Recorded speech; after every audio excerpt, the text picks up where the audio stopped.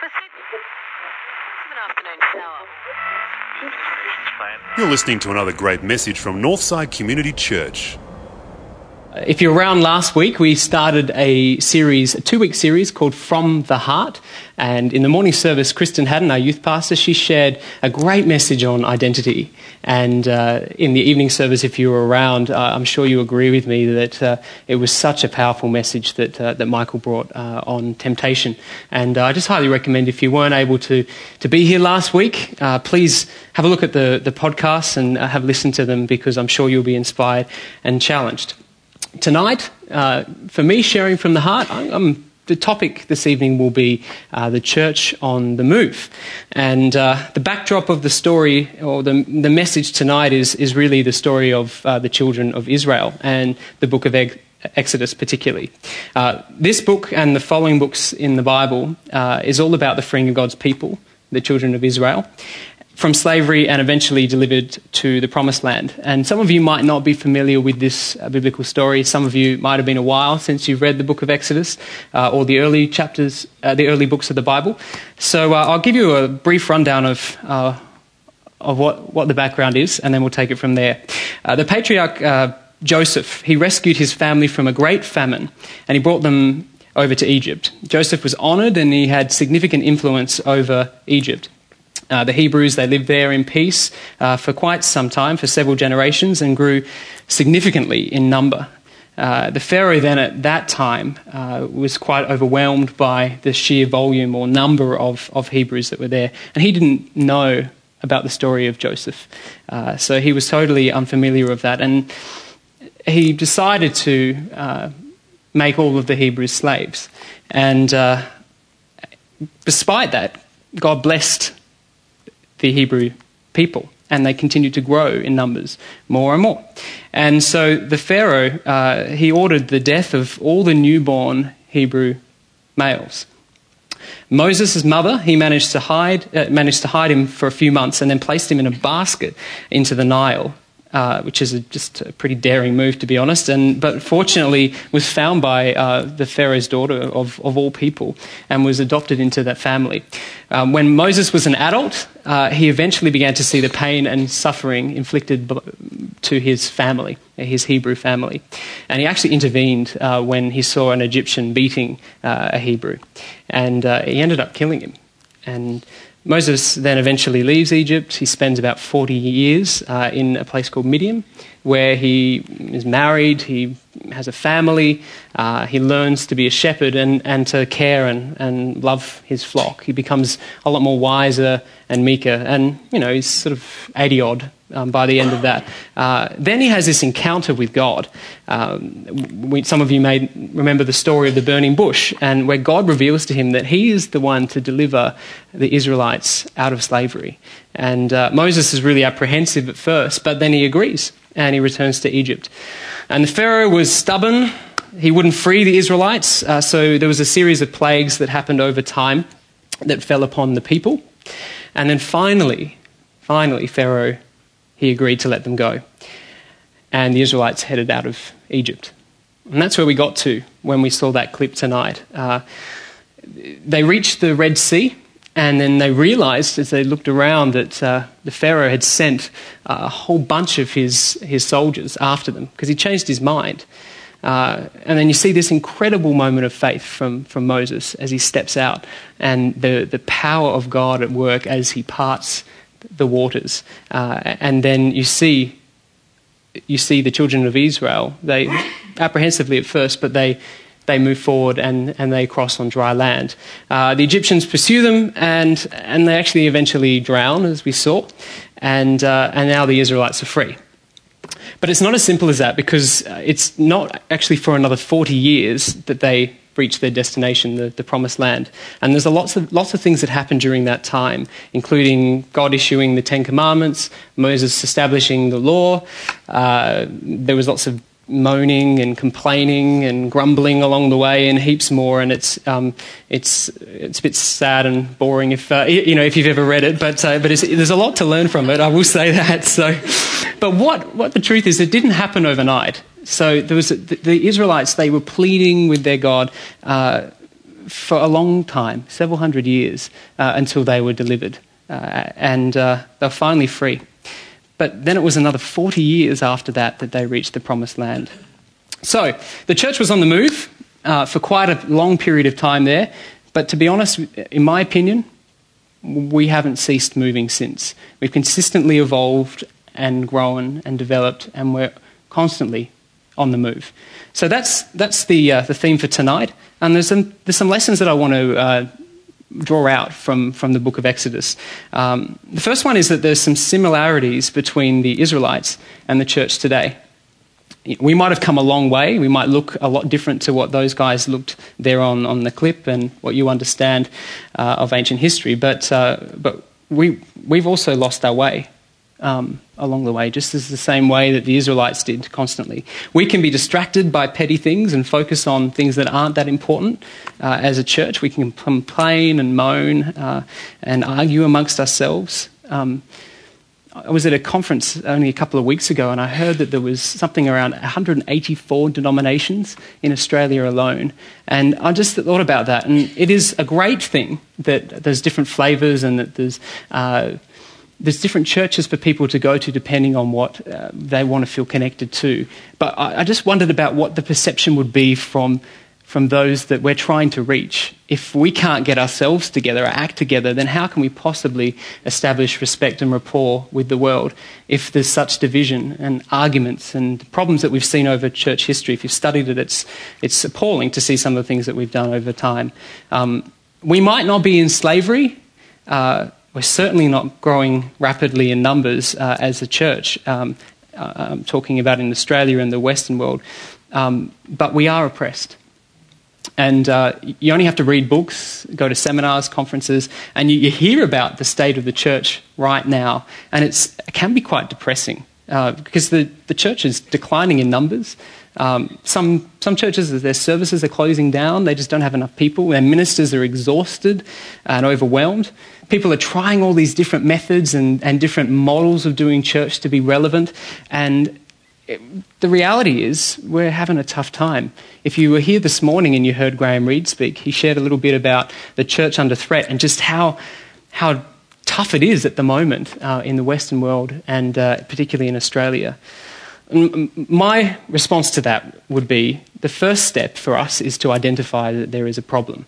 There's a problem at hand. And you see from Moses that he didn't see the oppression that was around him of his Hebrew brothers and sisters for 40 years. It took him a fair amount of time until he really woke up and he acted upon it. And I'm not recommending that you act in a dramatic way and kill anyone, but what I'm recommending that you do is that you open your eyes and have a look around you. And you can take 40 years to sometimes learn a lesson, or you can ask God to open your eyes a lot sooner than that. We can sometimes be so busy or overwhelmed by our circumstances that we don't see the oppression around us. I don't know if you agree with that or you experience that. But even as a church, we can be so focused on our programs and our events that we're blind to seeing that we're struggling, that we're not doing as well as we really think that we are. The reality is, yes, the church is having a tough time. People in the world are looking to all different avenues for spirituality and for answers. But the church doesn't have the same trust and respect by people that it perhaps once did. And you can appreciate that because we have made some mistakes along the way. But the first step is identifying that there is a problem. In the case of Moses, the problem was oppression and suffering. And then the next step is to start to do something about it and seeing change happen. The second thing that we can learn from this story is responding to a call. Moses was the perfect choice for God to lead his people out of Egypt. He was a Hebrew, but he was raised in the Pharaoh's court. He was educated, he had a relationship with the Pharaoh, he was set apart. And 40 years he spent in Midian where he learnt and he grew in character, in humility. He learnt to love his flock as being a shepherd. I like to think sometimes that I resemble Moses, and then I think about it for a moment and go, I don't have quite so many runs on the board. I haven't parted the Red Sea. I haven't turned a staff into a serpent or come anywhere close to that. But what I do relate to Moses is being somewhat out of my depth at times. I was called to ministry when I was only 17 years old, and And it was really daunting for me. I left university, I was studying music, and I went to head off to study for the ministry. And I was a bit stubborn. I was indignant that I wasn't going to go into worship ministry because just because I could didn't mean I should. Just because I had studied it and I was a musician didn't mean necessarily I had to fit into that area. So I went into youth ministry. I was loving it. I just had the best time, and I really learnt so many lessons along the way. But my best mate tapped me on the shoulder and dragged me into the team and said, I just need you, just for 1 month. Just 1 month. And so I played, and that 1 month turned into 11 or 12 years, and I haven't turned back from there. So I think he had that in mind the whole time. But I was quite indignant that that wasn't the path that I was going to take. Now, within only a few months of me following that call to ministry, the worship pastor at my church, which was quite a large church, she left. And I suddenly inherited this huge team, and I was so green, so raw, had absolutely no idea what I was doing. And I was leading people that were 3 or 4 times my age. And it was pretty scary for me. But then I thought about it. In hindsight, God had set me up in the same way He'd set Moses up, and He had educated him, and he understood things about the Egyptian culture. He had relationship with the Pharaoh. He was the perfect candidate for that role. I remembered back to when I was only 13 years old, standing before a choir of 100 plus people there was a lot of purple rinse there. They were much, much older than I was, and my voice was cracking and breaking, and I sounded horrendous, and I'm there trying to tell them what to do, and I'm conducting away. I'm trying to develop them as musicians, as better singers, and leading them. And I was, if you knew me back then, I was so short, and I had one of those terrible experiences when your voice breaks, and it was up and down all the time. So trying to teach people and sing people to sing better when you're cracking away, horrendous. It was horrendous. But God set me up, because I learned back then to have to relate to people that were far, far older than me, that had very different backgrounds and experiences to me, and it was exactly what I needed to learn as I suddenly had this whole big team of people that I was trying to lead and inspire, and a lot of them were hurting. The way that my predecessor, she left, it wasn't the best circumstances, and so I had a lot of hurting people. I didn't know what I was doing to try and fix that and help that along, but God reminded me in the same way that He reminded Moses, is that I will be with you every step of the way. And so I stuffed up, I made loads of mistakes, and I continue to. You only have to be around me a while and you see that I'm still work in progress. But I know, looking back, that God was preparing me for the ministry. And so that's why I can say that God can use anyone. And when we look at Numbers 22, I don't know if you remember, but God speaks through a donkey. And if God can speak through a donkey, He can speak through me. And He can certainly speak through any of you guys. By the time that Moses had that burning bush experience, it's Exodus 4:10, and he's so timid and shy and scared by then. He says, I'm slow of speech and tongue. And some theologians thought that Moses even had a speech impediment, a stutter. So if Moses could, articulate and get people to that point where they were free and took on Pharaoh, then I think, I'm all right. I'm getting there. So I have to say that it's important to know, and I want you to hear this tonight, that God can use anyone, whether you're flawed, whether you're broken. If you put your hand up and you take the step, believe me, He can use you. And when Moses said, not me, I'm slow in speech and tongue, God replies and says, who gave human beings their mouths? And He goes on and says, I will help you speak, and I will teach you what to say. And He constantly reminds Moses that I will be with you. The second thing we see at that burning bush experience is that God can use what's in your hands. See, when Moses was there, he takes off his sandals. He has this staff in his hand, shepherd's staff, and God says, throw it down. So he does, obediently, because you don't want to disobey God, particularly when He's in flames in front of you, and you would want to do what you're told. So he throws the staff down, and then he picks it up again. And at that point, that's when God empowers that staff. And it is the tool that does some remarkable miracles. But he had to surrender it. That's the reality of it. He had to give something over. So the question is, what's in your hands? What's God given you specifically?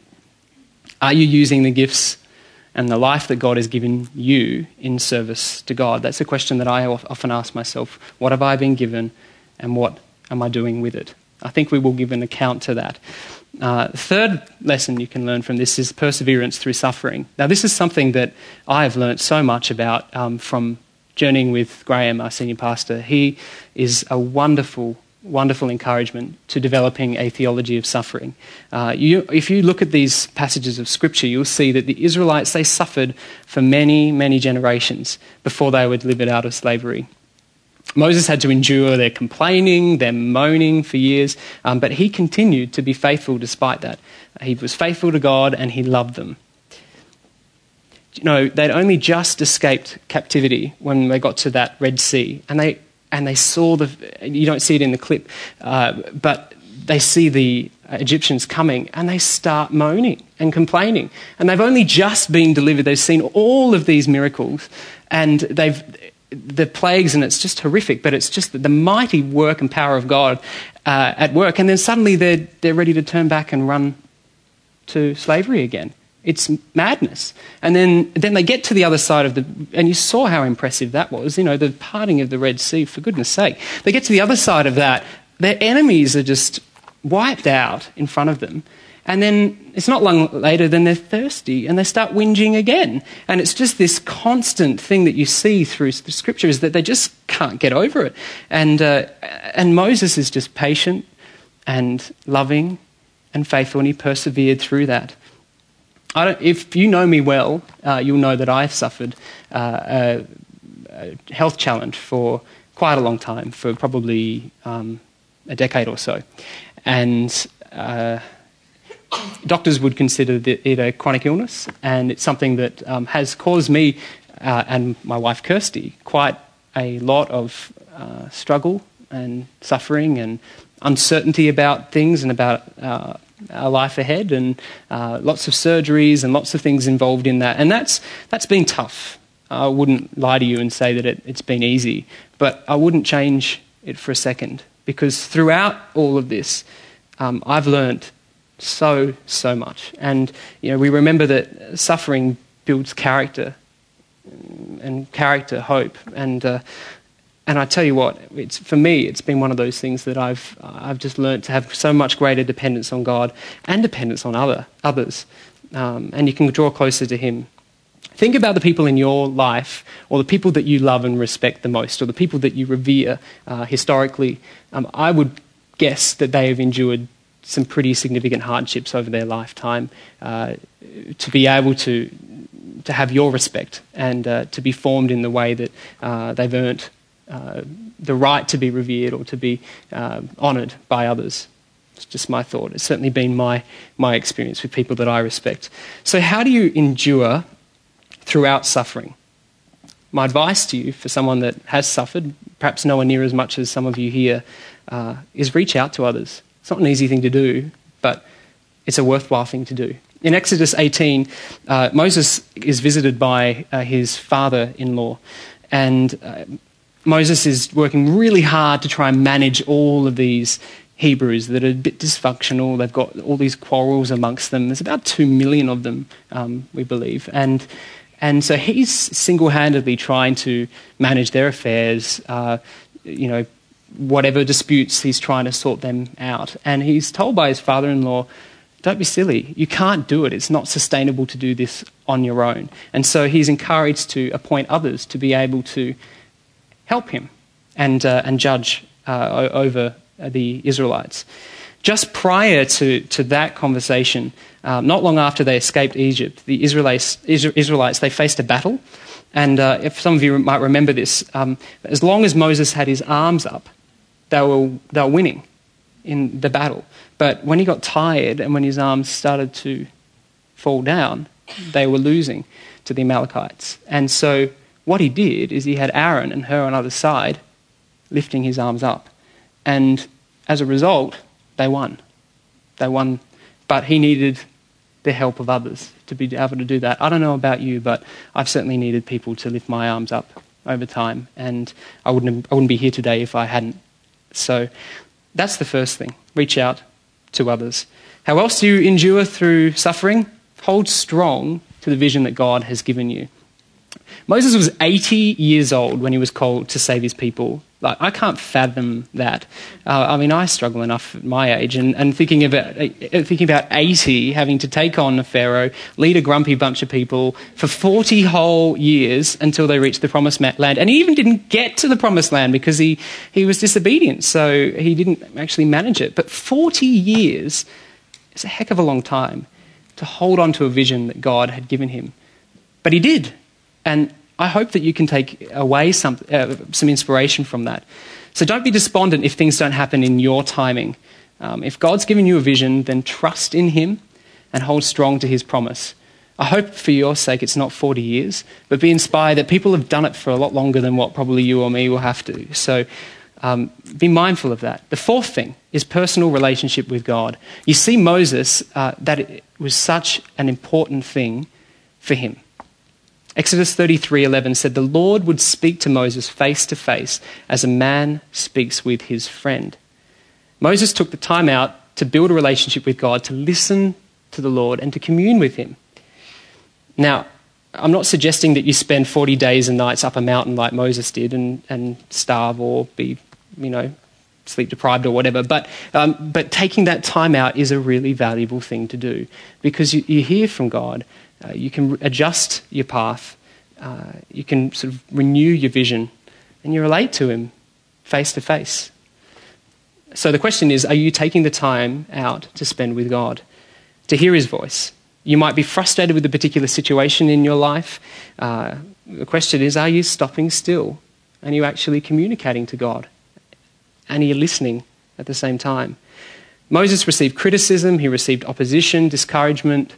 That happened often. He would go away and commune with God, and then he would come back refreshed, renewed, inspired, with clarity of vision and purpose, and then off he went. The fifth lesson is the importance of faith. Faith is an essential key to this story, and it's essential to our lives. For generations, the enslaved Hebrews, they called out to God, they prayed and prayed that they would one day be delivered. That took a lot of faith, a lot of waiting. Moses stepped out in faith to oppose the Pharaoh, and he could have lost his life in the process of it. He had faith that God would protect him and uphold him. When the Israelites reached the Red Sea and they saw the Egyptians approaching, like we said, they were pretty scared. But Moses had faith, and he encouraged his people to trust in God. And as a result, you saw that miracle happen. The Israelites needed faith to move forward.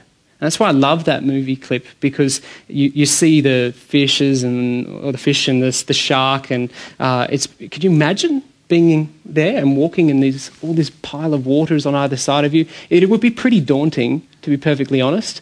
And you can see a shark just there, and you don't know at any point whether this water is going to come crashing down on you. That takes faith. You see so much of it through the life of Moses, but you see it so much through the scriptures. Often when we face challenges, we can respond in one of two different ways: fear or faith. Often the Israelites, they were overcome by fear or dismay, and they wanted to turn and they wanted to run back. I've felt that way. I'm not sure if you have too. Responding in faith, it actually often means that we can conquer our fears. I'm sure Moses had plenty of fears, but his relationship with God, his trust in him, and ultimately his faith in the Lord, he led him to change history.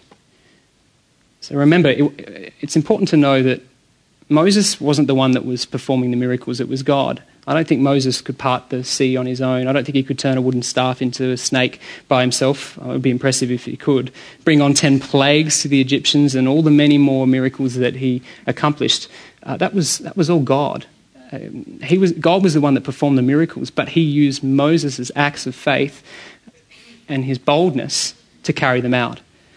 Often you see in Scripture that God instructs Moses to stretch out his hand, and then the miracles were performed. It required an action from him, a response to him. And there are times when God is calling us to stretch out our hands. Maybe it's to reach out to pray for someone that's struggling or that needs healing. Maybe it's to put your hand up and stand up for something that you really believe in. Perhaps it's in worship as a sign of surrender to God to say, I can't do this anymore. And you stretch out your hands to God. It's hard to do. It's easy to allow fear to overwhelm us. See, the Israelites, they witnessed the power of God in the most extraordinary way through all of those miracles that they saw. Even manna falling from heaven, and God provided bread, quail, water. Everything that they needed was provided for them. Yet they still doubted, they still feared, they still lacked faith. Faith is such a core component to the Christian message. So much so that the writer of Hebrews, he devoted 7 verses to it in chapter 11. So if you've got your Bibles, have a look at Hebrews 11, chapter 23 onwards. It says, by faith, Moses' parents hid him for 3 months after he was born, because they saw he was no ordinary child, and they were not afraid of the king's edict. By faith, Moses, when he had grown up, refused to be known as the son of Pharaoh's daughter. He chose to be mistreated along with the people of God, rather than to enjoy the pleasures of sin for a short time. He regarded disgrace for the sake of Christ as of greater value than the treasures of Egypt, because he was looking ahead to his reward. By faith he left Egypt, not fearing the king's anger. He persevered because he saw him who is invisible. By faith he kept the Passover and the sprinkling of the blood, so that the destroyer of the firstborn would not touch the firstborn of Israel. And by faith the people passed through the Red Sea as on dry land. But when the Egyptians tried to do so, they were drowned. Faith or fear? We're going to be singing about it shortly. Give me faith to see beyond this moment here, to believe that there is nothing left to fear. Think about that. What are some of the lessons that we learn from Exodus and from these early books of the Bible? It's a story relevant to the 21st century. Firstly, the church is on the move. The church is constantly evolving, and we often say the message remains the same, but the way that we communicate it changes. Healthy churches are churches that embrace change, in the same way that healthy people are people that embrace change, following God's leading and being relevant to your context. Number 2, respond to God's call. Are you holding back from something that you know God is calling you to do? Step out in faith. I dare you. Make yourself available to God and see where it leads you. Number 3, persevere through suffering. Romans 5:4, as I said before, suffering produces perseverance, character, and character leads to hope. I encourage you to persevere if you're struggling. Allow God to make you a better version of you. Number 4, prioritize relationship with God. Take the time out of the busyness of your life to commune with God, to be still, to listen to his voice. Not only will you discover more about your Creator, but you'll learn more about his plan, his vision for your life. We see that through Moses. We see that all through Scripture. Do you mean what you sung before? My heart will sing no other name. Jesus, drawing near to him, prioritizing him as number 1 in your life. And finally, the importance of faith, which I'll come back to in a moment. I suppose when we're talking about this topic, sharing from the heart, I'm passionate about a lot of things in my world, but the thing that I'm probably the most passionate about following our God is his church. It's not this building, the lights, the music, the programs that we do. They're all good, but I'm passionate about God's people, his community. I remember in my ministry where something changed in me, where it was no longer about getting the job done or hoping that lives would be transformed. And just in that way, I realized at one point that I actually really loved the community of God. And I loved the people that I was relating to and I was ministering with. It was a massive shift in me. There is so much potential for the Church of Jesus Christ. And there's so much potential in each and every one of you. There's gifting all the way across this room. There's so many of you that could accomplish so much if you stood out in faith The question is, are we moving forward as a church and as individuals in our faith and in our lives? Are we trusting in God and communing with him? The reality is that in Australia and the Western world, the church is suffering. But we see all over history that the church has had plenty of bad moments. I want to remind you of John 15, the vine and the branches, the passage of scriptures that say, "Remain in me and you'll produce much fruit. Apart from me, you can do nothing."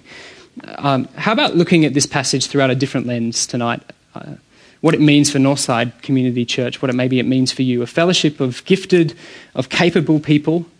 Because to think about, apart from me, you can do nothing, might not resonate well with you because you know the amount of things you can do in your life. You know what gifting you've received. So how about reading it this way?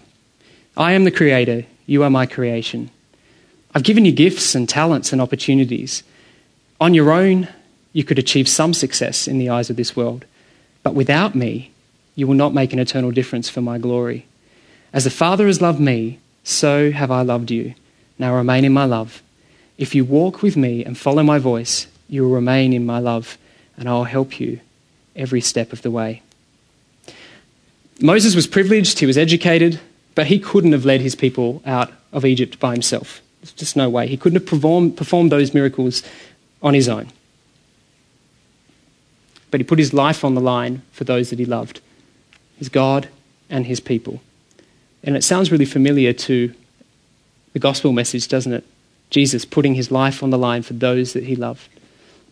Northside Community Church is on the move. And the question is, are you on board? Are you a part of that? If you've been around the traps long enough, you'll see that Northside is constantly evolving. I've been here 6.5 years, and the church doesn't look anything like what it did when I first came. Some of you might say that even in the last 12 to 18 months, it's changed dramatically. Remember what we're saying. It's healthy to embrace change, to allow God to change us. But the core components remain the same here at Northside. It doesn't matter about the building, it doesn't matter about the change of lights or style of music or programs that we run. The key fundamental things remain the same here at Northside, and that is love. That is commitment to God and to one another, faithfulness, desire to be fruitful and honour God with our lives. The Church of Jesus Christ has endured challenges, and it will continue to. We see that through the Bible. What it has taken and what it will continue to take to move the church forward is you, it's me, it's the person sitting beside you. And the question is, are you up for it? It's people bold in their faith, abiding in Christ and prepared to stretch out their hands to make a difference for his name's sake. Let's pray. Father God, we thank you so much for the inspiration that we receive when we read your word, when we see people that have endured more than we could possibly ever fathom, when we see miracles that have been performed through a simple man or a simple female. Lord, that your truth, your word says that you can move mountains through each and every one of us. That, Father, by your Spirit, you can empower us to achieve all things. We thank you so much for that. We thank you for all that you have given us through Jesus Christ. We see Moses so devoted to his people that sacrificed everything, and we see that in Jesus. So, Father, tonight I just pray for those that may be struggling, that are finding it hard to keep persevering in their journey. Maybe those that struggle in their relationship with you, Father. Father, we pray for those that are struggling in their faith, that are ready to pack it all in. God, we just trust in you, and we just pray that you would move in this community of believers in the way that you have throughout history. May we make a difference for your name's sake. May we be the men and women that you've called us to be, and help us to surrender what we need, what's in our hands, to be able to use it for your glory. So take us as individuals, as a body, and help us to glorify your name. In Jesus' name, amen.